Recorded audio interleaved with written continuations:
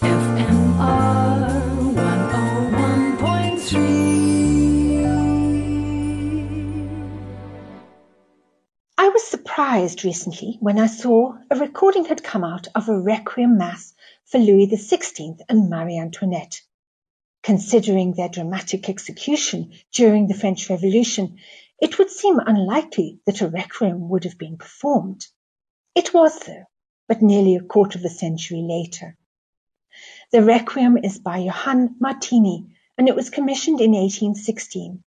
Much had happened in the 23 years since the King and Queen had been executed. There was the aftermath of the Revolution, the imperialism of Napoleon, and in 1816, the restitution of the Bourbon monarchy. A number of highly symbolic cultural acts took place in order to reinforce the restored system of monarchy. One of these was to reinter the mortal remains of Louis XVI and Marie Antoinette. They had been buried in the Madeleine Cemetery, where victims of the guillotine had been buried, but they were moved, in some pomp and circumstance, to the Cathedral of Saint-Denis, the traditional resting place of French monarchs. The week before, on the anniversary of the king's execution, a Requiem Mass was performed. The choice of composer was significant. Martini had been on the brink of being made superintendent of the king's music when revolution broke out. He was only to receive this appointment 23 years later with Louis XVII. However, his Requiem was to be one of his last acts, as the 75-year-old composer died 3 weeks after it was performed. Martini is best known for being the composer of Plaisir d'amour. He composed operas and religious works, and there are certainly moments in the Requiem that are decidedly operatic. He planned the work in a large scale with 12 movements for orchestra, chorus, and soloists. One of the most dramatic moments in the Requiem is the Tuba Mirum. The trumpet fanfare alternates with the chorus, and it's highly programmatic. Here is the Tuba Mirum section of the Dies Irae from the Requiem in memory of Louis XVI by Martini. Le Concert Spirituel is conducted by Hervé Miquet.